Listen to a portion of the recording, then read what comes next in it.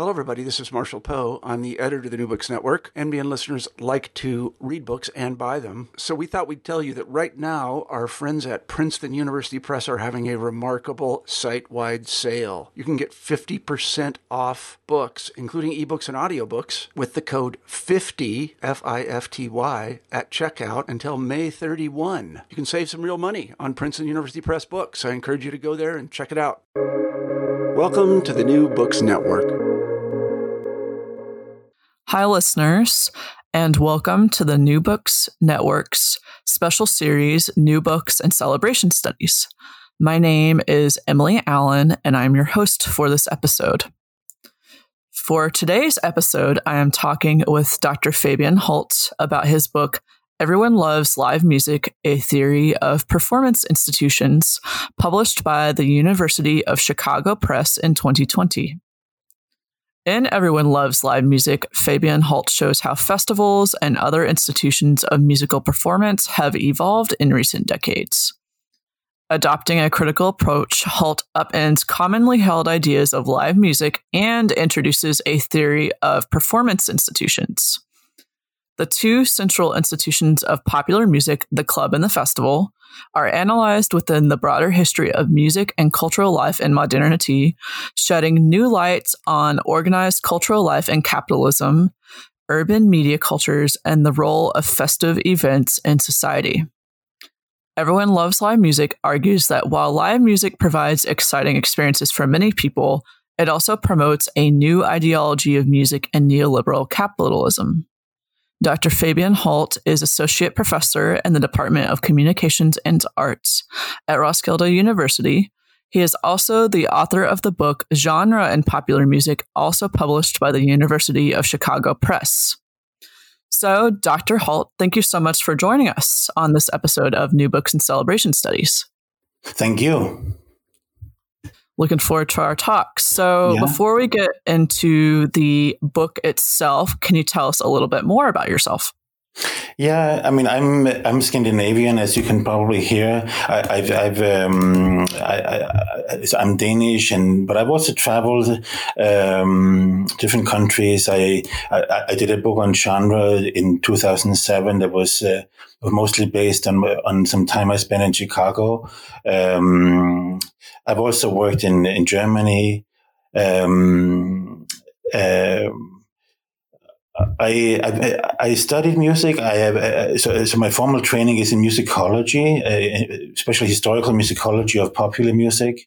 And since then, sort of my expertise has evolved or expanded and transformed into sociology in particular. So my approach to music and to festival culture is more social scientific, but it combines sort of musicology, I think, with sociology.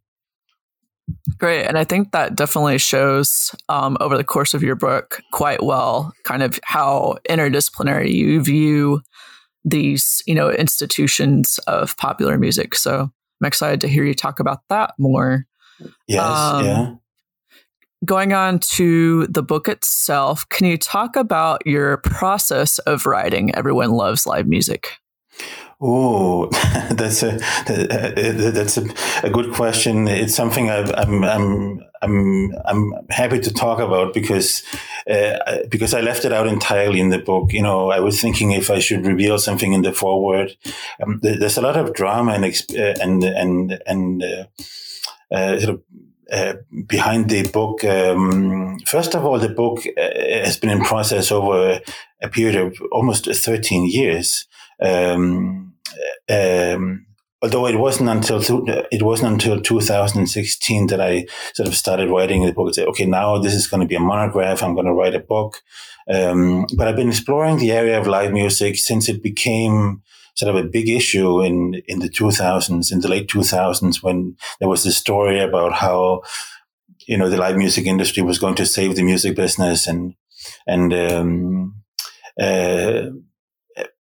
what happened was that, I think also others discovered that this was an exciting topic, and we wanted to teach or study festivals and concerts, but but there was not really any theory, or it was not an established field of scholarship. And for this reason, I think in retrospect, all I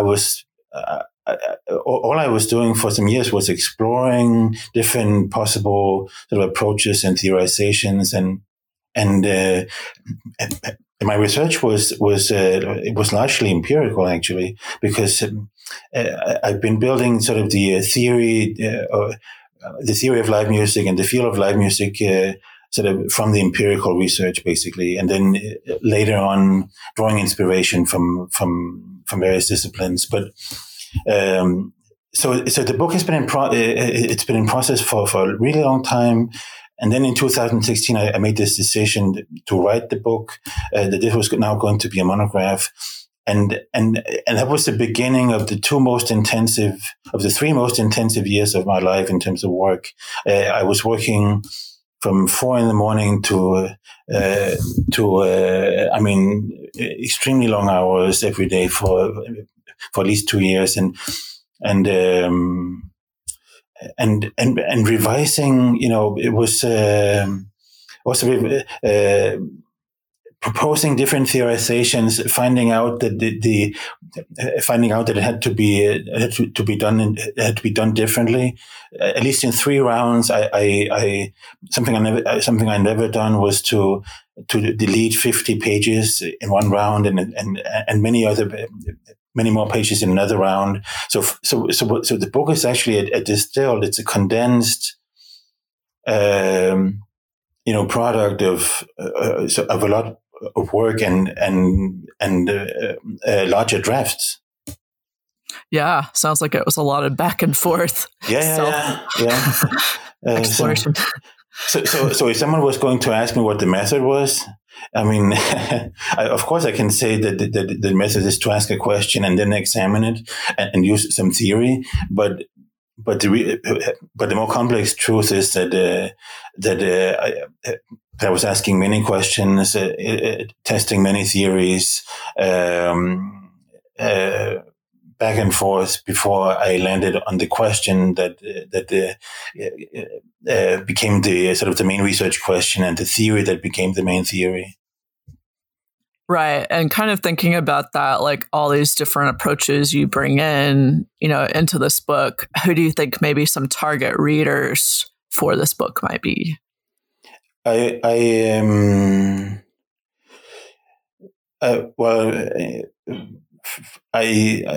target readers are people interested in music studies, and of course it's sort of the topic, but in music studies, music students, music scholars, but also sociology, especially cultural sociologists and festival scholars. So those are some of the. And urban studies, I've learned that also the people in urban studies that are also drawing inspiration from our work, and urban theory is an important part. It's an important part of some chapters of the book. So those are the main areas. But I think it's a book that's it wants to make a contribution to a small network of specialists in thinking about music and culture and modernity, and then offer as much as possible to a much wider audience. So that's what the book is trying to do. It's not sort of alone, targeting to the general reader. It really wants to do something for the specialist in this complex area of research, at the same time offering something to a broader readership. Right. And, looking at music studies, what do you think this book adds to the existing, body of research in that area?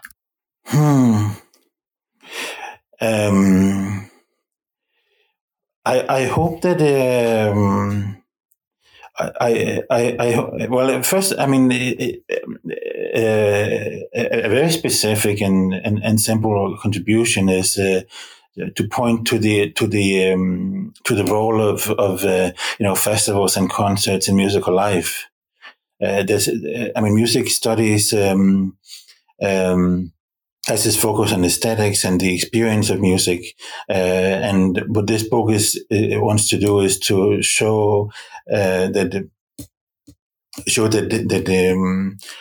musical experience and musical culture in complex ways are shaped by the seasons of festivals and concert life, everyday concert life, and that music and that understanding, concert and festivals sort of can expand and explain many aspects of musical culture that might not be only about about the music itself,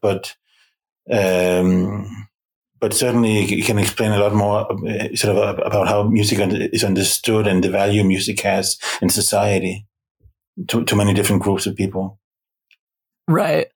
I think that comes across too with, like, you're talking about your urban studies components that you brought in and the sociological components. I think you definitely do that. I think I'm sorry to interrupt, but I just wanted to add that this is, I'm thinking specifically also of the discussion of festivals and musicology, where there's the situation now that festivals have been a big issue in cultural life for decades now, and festivals have been important for a long time, but there's been this festivalization of society and culture for decades. And still, I mean, there's no handbook of music festivals or I think festivals are not recognized at the core conversations about what musicology is and how it should be conducted.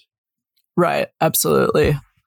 So this is definitely a big, I think, springboard for that to happen as time goes on. Also, so going on to the content of the book, let's start with maybe the most obvious starting point, the title, right? Yeah. So why did you decide to name the book Everyone Loves Live Music? I mean, naming a book is sometimes difficult, and it was difficult because the book is somewhat broad and has a complex narrative. So it has many potential titles. I think Everyone Loves Live Music as an element of, it's referencing the live music literature, the scholarship on live music that has developed in the past decade or so. So it's a contribution and a comment on that literature. But it's also a comment on the public perception of live music as this curious situation where everyone seems to like live music, but for different reasons. And when scholars inquire what live music really is, it's you get different and confusing answers. And I think that one of the reasons. I think the main sort of, point is that live music has been promoted. The positive images of live music has been promoted by the industry. It's loved by consumers, and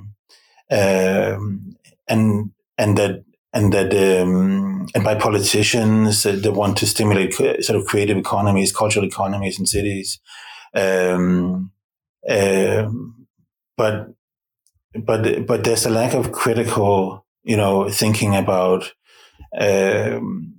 what this is doing to musical culture. That in some ways, live, sort of the popular image of live music is narrowing the way we understand musical culture, because it's reserved for some kinds of music, for some kinds of performance, for some kinds of music events, and this is something that. This sort of critique is important early in the book, where I basically say that what we are seeing now in the past decade or two is a commercial exploitation of the folk narrative, of the folk idea, or this vernacular idea of sort of live music that I think that emerged in the mid 20th century when live music was simply the alternative to recorded music. What has happened in the past decades is that live music has become institutionalized as a commodity. Now, live music is not only it doesn't only refer to the situation of listening to something that's happening directly, simultaneously, but either you are there in person or you listen to it online, but it refers to the arrangement, to the social arrangement whereby consumers are buying tickets and going to an event, to a commercial event. Right. And, you do a good job of kind of articulating those main thoughts in your introduction. And then, of course, kind of the tangible aspect is you choose to focus on, the club and the festival as kind of your focal points. So why did you choose to look at those two domains, the club and the festival? I think to start with festivals, I think there's little. It's not hard to decide that festivals are important. It's really the dominant form of musical performance today, the dominant type of music events. Festivals have just festivals are everywhere, and they're imitated in communication and politics, in many different areas of cultural life and social cultural life. Clubs have been important for a century, and they illustrate both examples. Both the club and the festival illustrate this transformation or this evolution from what I would call an institution of something that's organized by smaller communities to becoming owned by corporations.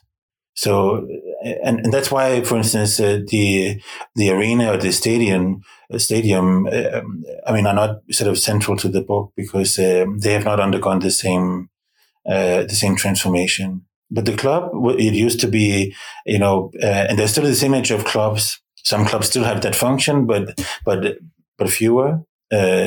Clubs used to be this place where neighborhood communities of musicians and fans would sort of get together and meet regularly, and some kind of social capital would develop, a sense of community around music, and the same with festivals. And festivals really started, pop music festivals started with these bohemian scenes in the city. Migrating to a rural site in the summer season. San Francisco, some of the first festivals there in San Francisco and other places in California, but also Woodstock, and really the first Newport festivals. Not the first, but the first, would say jazz and popular music festivals were the Newport festivals. They also evolved from clubs, and they essentially sort of presented the stars of the New York jazz scene, and later the folk scene. Right. Yeah, I think you do great. I think you organized those two, as you call them, domains really well in the structure of the book, and do a good job of kind of establishing the importance of those spaces too. Throughout. And then again, just doing all this to kind of give our listeners a foundation for the rest of the discussion. There's also a key term here that you use throughout the book, performance institution, which you explain in the introduction is, quote, a model of production and consumption and a particular type of performance space that has become socially meaningful and symbolically important in cultural life through frequent repetition and experience of the culture's rituals and values, end quote. So can you talk a little bit more about a performance institution and how you theorize that term throughout the book? Mm-hmm. Yeah. The one way to explain this is that I think a real challenge in both sort of studies of clubs and festivals has been that authors have been writing about individual clubs and and in some cases, observing trends across clubs and across festivals, but that there haven't been. There's been this lack, or it's possible to build further, or to sort of to develop the analysis further by having some explanations of the structural dimensions of this. So for me, the word or the term institution emerged when I was thinking about not one festival, but the general concept of festival. So, for instance, looking at changing ideas of what a festival is, or what a festival can be. So this is really the core for me. The core sort of idea of the institutional approach. This is to think about not only one example, but to think about what this is an example of. So within the urban sort of landscapes of clubs, there's been a transformation from the club as a neighborhood space, or as a space of a neighborhood scene, to the club becoming more like a small concert hall. This becomes the dominant model of the club, and to think about to think about how the perception of clubs changes, how the image of clubs changes. This is the institutional approach sort of allows us to say that this is a general image of a club in general, not just one club. The same with festivals. And then sort of institutional theory, it's really fascinating area of social science research that originates in thinking of Durkheim, Emil Durkheim, Karl Marx, later sort of Weber. Max Weber has written about it, and then in the 70s.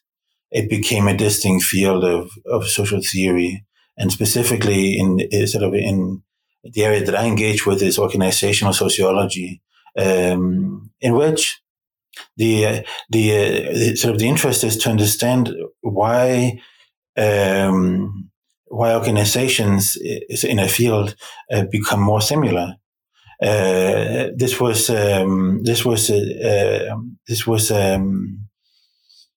something that could be observed across different organizational fields, and clubs, can be understood as an organizational field. There's a field of clubs. There's also a field of festivals, and it's actually, in some ways, what has happened in the past 2 decades with the live music industry boom. The evolution of the live music industry, how it expanded from arenas into festivals. Really the story of the concert industry is that many clubs became sort of the clubs that survived, and the clubs that have grown have become more similar. Sort of both the design of clubs, sort of the spaces, the programming, the opening hours. Many other aspects, and the same with festivals. I mean, festivals have also become more similar internationally. So a festival in Roskilde, where I work, is much more similar now to Coachella or to Lollapalooza than it was, 2 decades ago or 3 decades ago. And institutional theory within organizational sociology explains sort of this role of the industry, these dynamics in the industry in terms of centralized ownership and other things that and also monopoly, sort of dominance and dependence on the same pool of stars, among other things. Explain, why festivals in many countries are becoming more similar. And I think this perspective is something I've been missing when I was reading scholarship on clubs and festivals, and something that I think that is relevant also to musicology and to music studies, because this is really affecting what music is and what kinds of music people hear, the images that are promoted in public life of music. because I mean Coachella is pretty influential in popular music and as is other festivals. So I think that this evolution, this development of the organizational fields, especially in the content industry, is highly relevant to music scholarship. Yeah, definitely. I think, especially in your opening chapters, you established that really well with the importance of these performance cultures and institutions, in different disciplines. And I think that sets up the more specific case studies throughout the book really well. Maybe going on. Yeah, I know it's not easy to set up that much content. but I honestly, at one point it was so tough to write this book, to finish it, that I didn't have any expectations if people would like it. So every time someone says a nice comment about the book, I'm very pleased. Oh yeah, you're at the end of your journey, and I know it's good to see the product coming together with all that work. So I think maybe the next place to go is, again, kind of the binary of this book is club festival, discussion. So let's maybe just get into the club context here. So, you have that section with that set of chapters about the club. And the first chapter of that section, gets into kind of what you were talking about at the beginning of the interview, like kind of the urban spaces, or music in cities to set up your New York and European club chapters. So, can you talk a little bit based on that third chapter, what research has been done on music in cities or urban spaces? So that's a big question because cities have been subject of great interest to music studies for a long time. There are many different literatures on music in cities, and actually there's been also an attempt to establish urban music studies as a discipline, which is something I in the book advise against. I think that this is probably not very meaningful. Although dialogue between the different perspectives, between different disciplines, can be developed further. I wouldn't sort of. I'm not arguing for subsuming all these different approaches into one discipline or into one sort of research field. So there's a lot of writing about music in cities. Maybe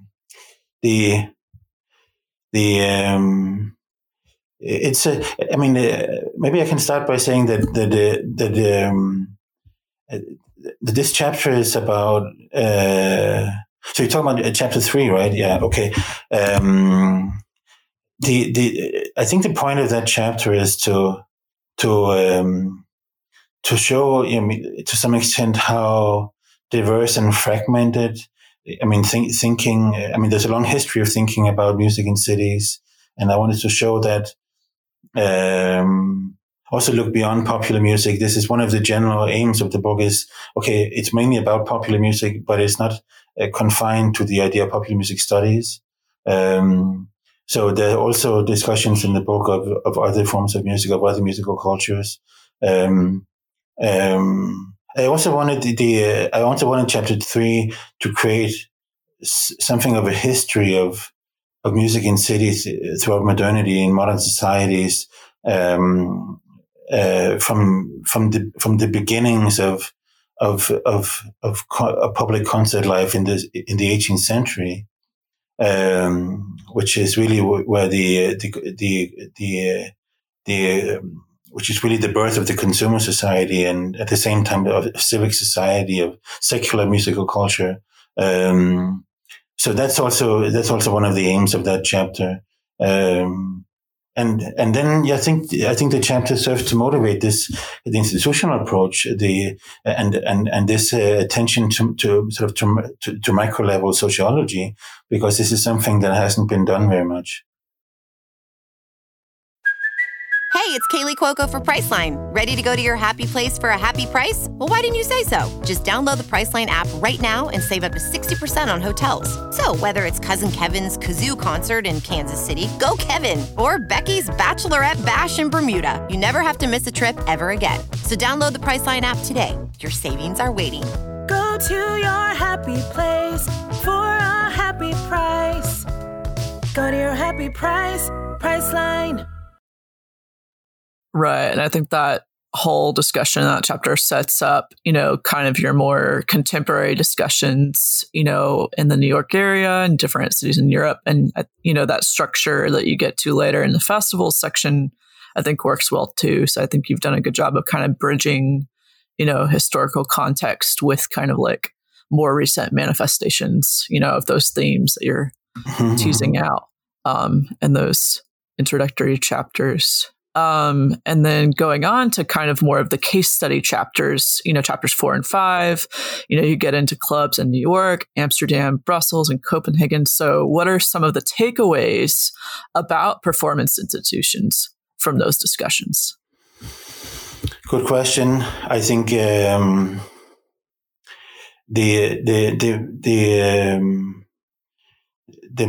main. I mean, there are really two objectives throughout the book. One is to understand, how institutions work. And how they can provide a more systematic understanding of how music feels to sort of evolve. The other is to evaluate or to criticize, to think critically about this evolution. And in both New York and in the other cities, the main evolution is what I call the sort of commercial institutionalization, and specifically the corporate institutionalization.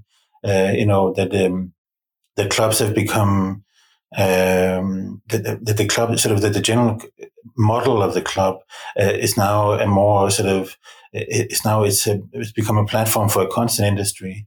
I mean, so that, also existed in the 60s and 70s, but it has now become more dominant. And there are types of clubs that have become rare, like the smaller experimental sort of clubs, owned by one person, renting a space, DIY clubs. These things have become rare in the gentrified city. And then, the argument is that this is not, I don't want to demonize corporations or commercial club companies. I want to see them as organizations that are exploiting conditions created by complex forces. So when real estate prices go up and there's the complex demographic changes in the city, the markets for concerts change and many aspects of cultural life change. So I don't want to create this sort of simplistic, negative image of the music and concert industry.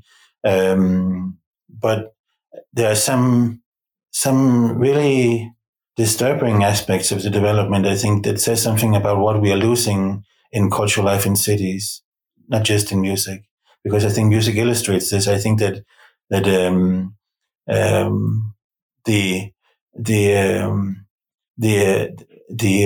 transformation into a condition of life in which things are structured. I mean, many aspects of life are structured by professional work, by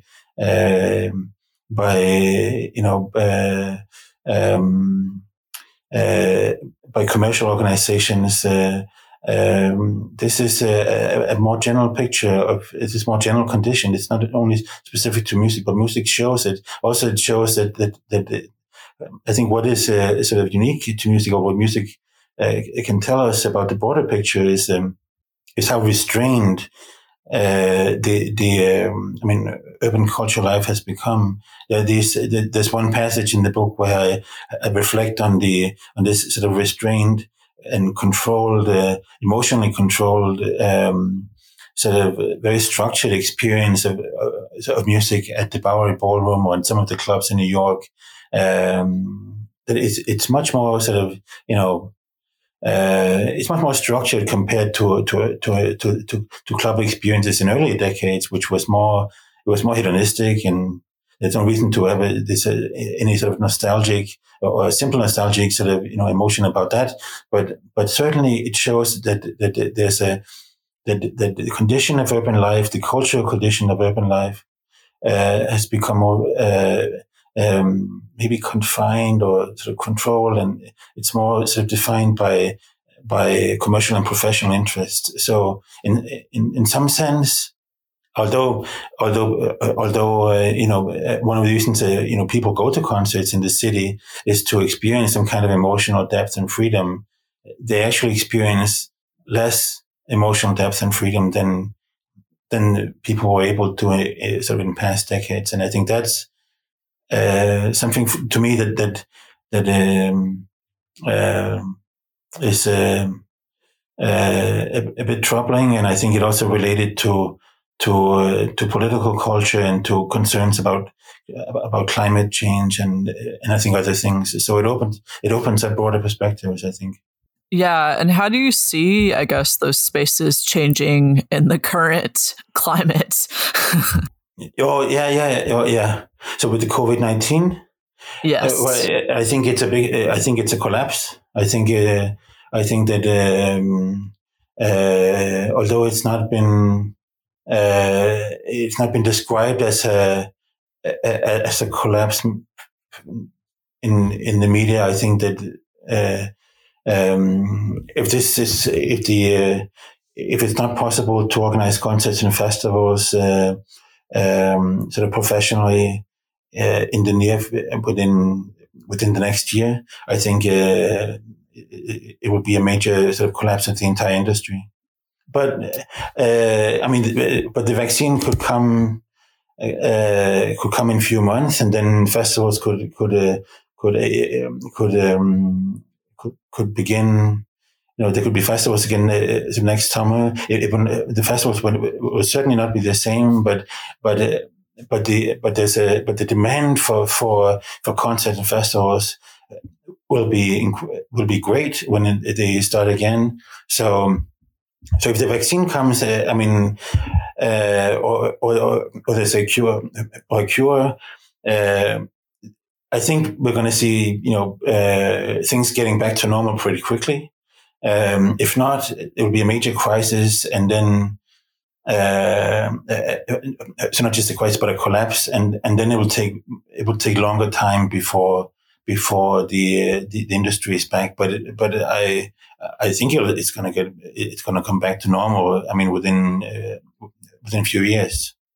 Yeah, it'll be interesting to see how things unfold, and I know folks that are kind of trying to plan those types of events right now are grappling with a lot of unsure factors. I think the uncertainty is so great that, I mean, although there are 20 teams or more, working on a vaccine, we don't know how the virus is going to transform, or so it is very uncertain.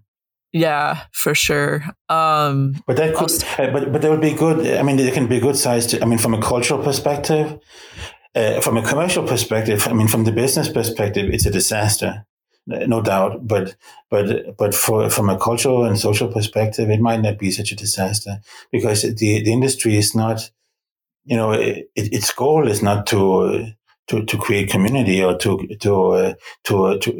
grow and make music or culture more diverse.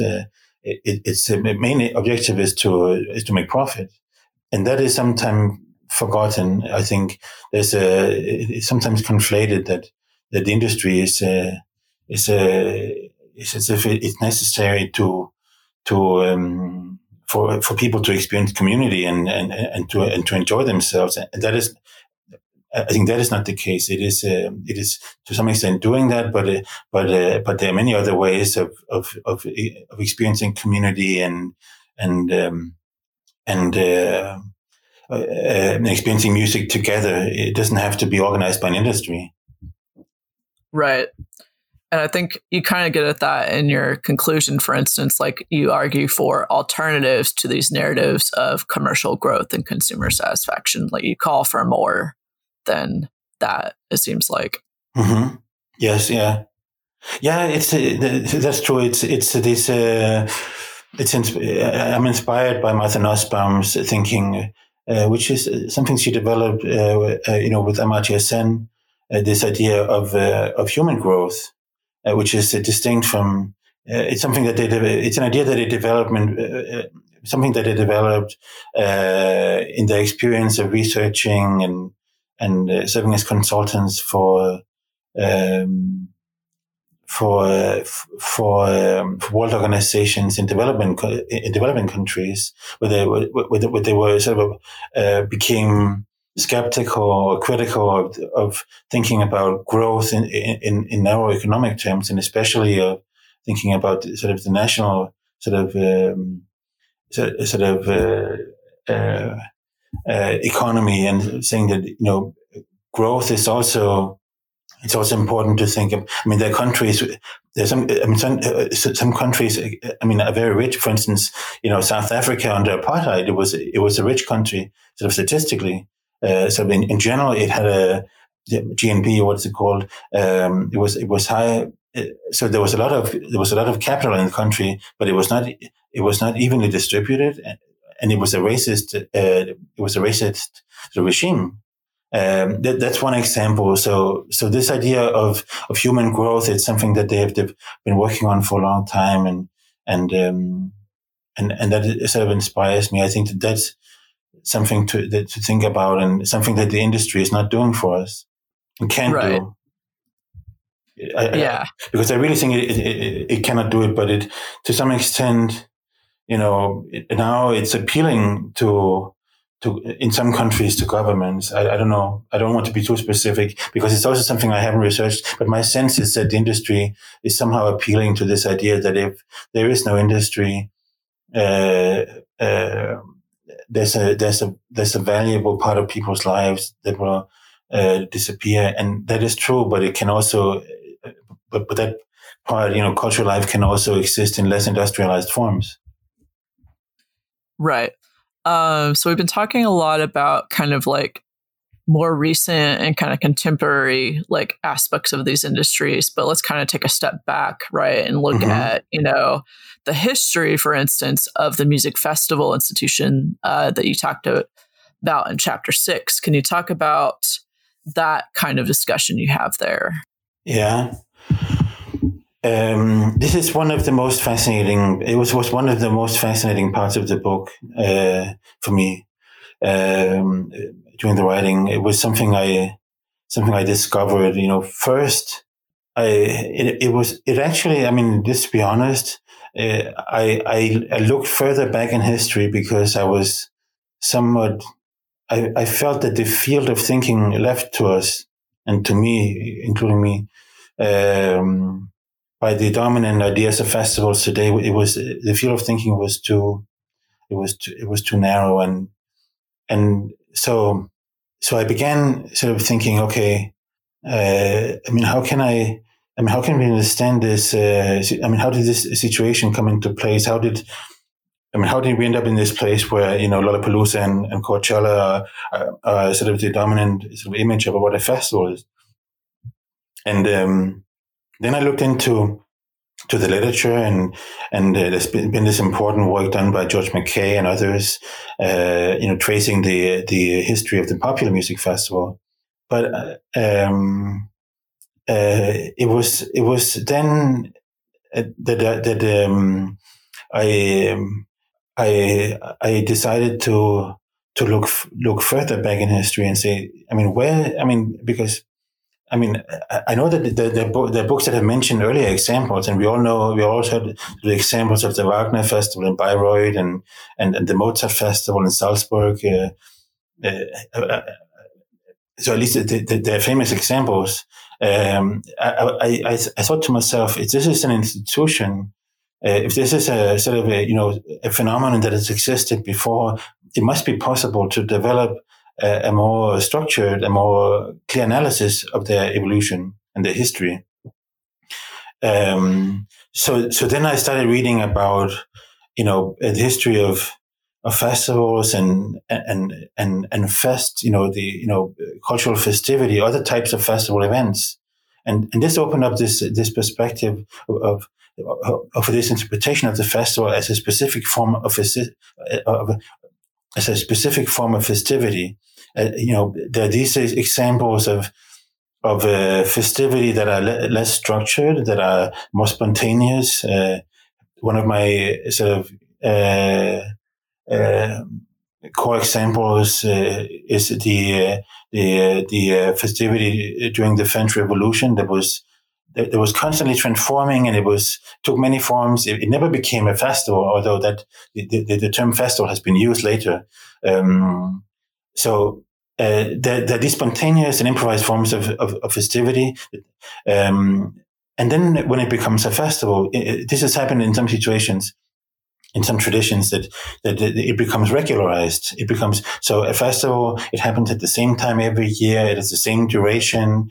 There's a certain, fixed, program or order. So really the main argument there is that the music festival, it evolved from annual celebrations in the church and into the secular music festival in the 18th century, and was there are many aspects of this, but one of them was that it was really associated with this idea of civic life and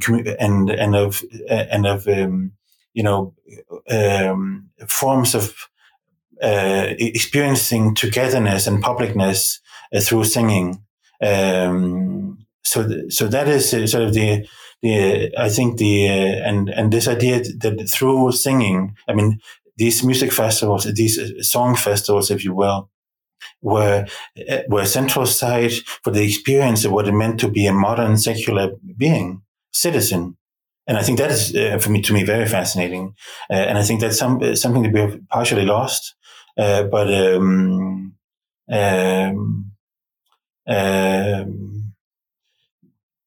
then we have gained something else. I mean, the festival traditions today, the popular music festival traditions today, and also the classical and art music festivals, they're more professional, and there's a greater circulation of international stars. They're adapted to the needs of modern consumers. So it can all be explained and understood, but I think it's fascinating to see that the music festivals, I mean, that they had such a central role in this experience of a major transition in history. I mean, from the aristocratic society and the feudal society to the secular to secular democracies and capitalism. Yeah. And you set up all that, like you were starting to get at, with kind of the contemporary manifestations of all those things leading up. You talk about factors like globalization, like you started to talk about like the corporate aspects, and definitely the role of media, all this, in the next 3 chapters, 7 through 9. Can you talk about kind of these transformations of the festival institution in recent memory? Yeah. This is I think the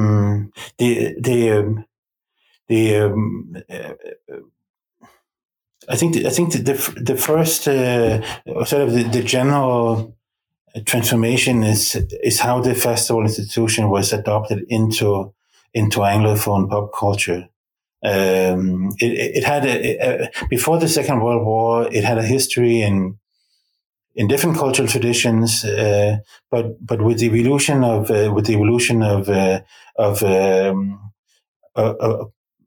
various pop music cultures and jazz in the first half of the 20th century, and a new also with movies.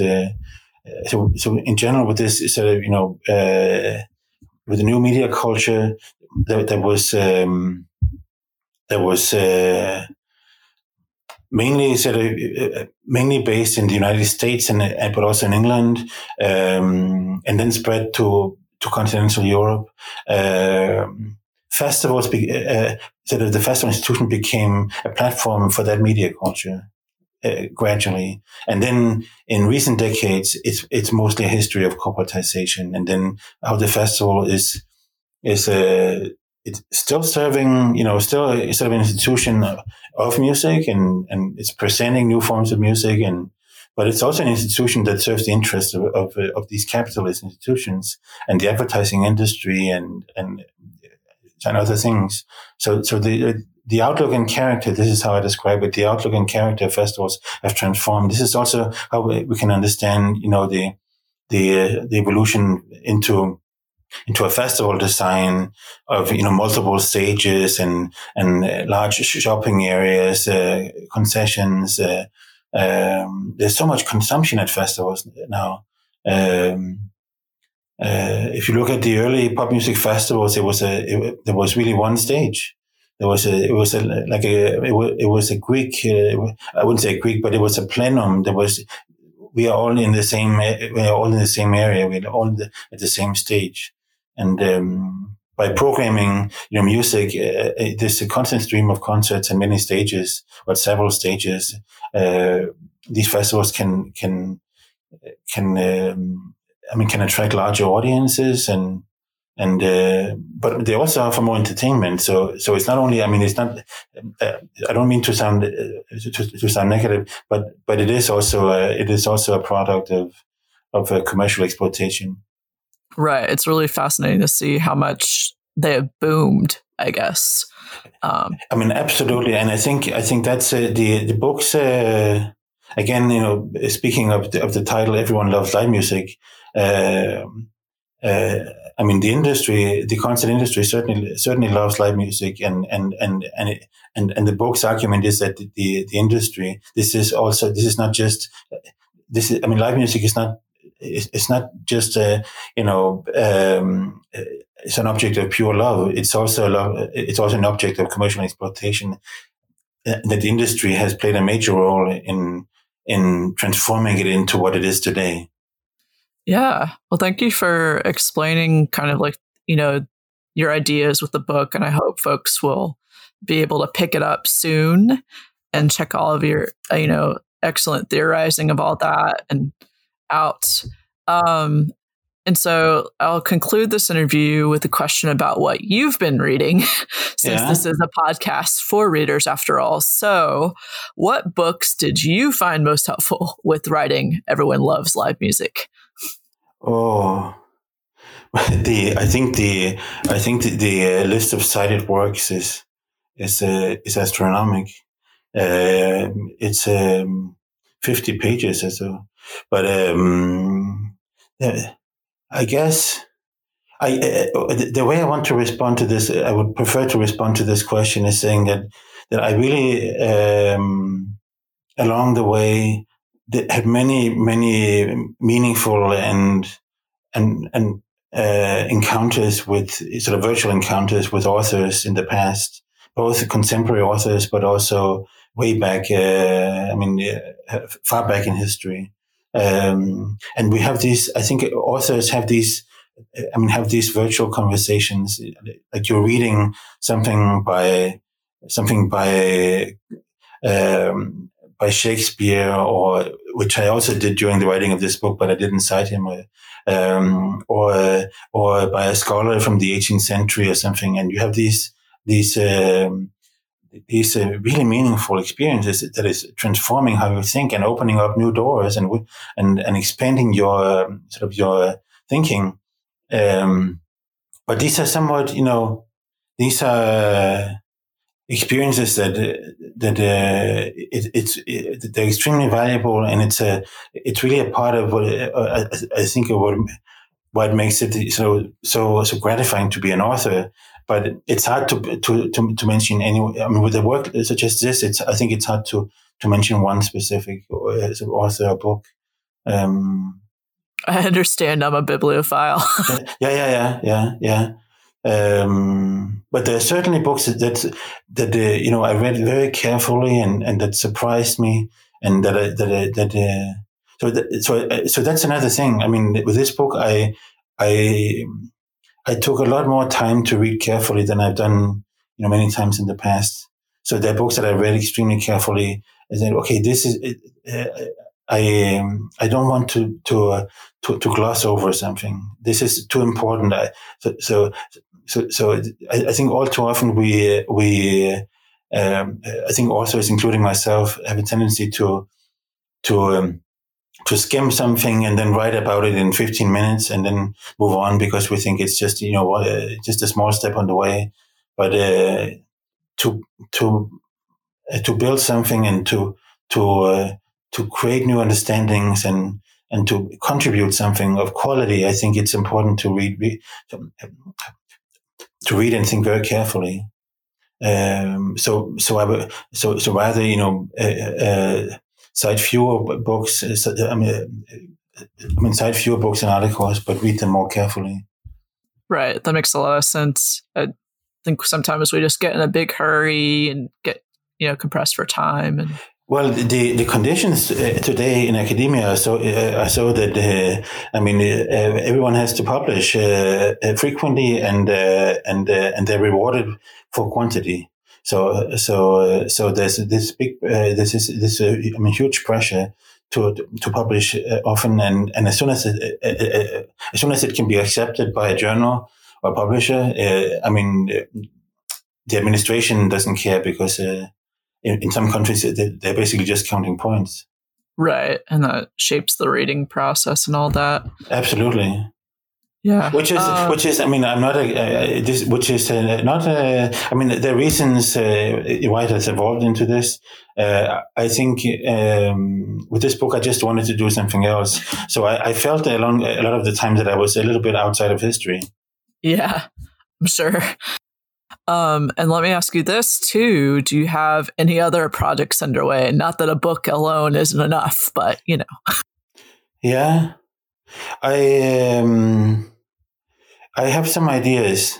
I've been since I completed the book. I've been working on ideas about emotional life in times of climate change, and music is part of it, but it's not exclusive. It's not about music only.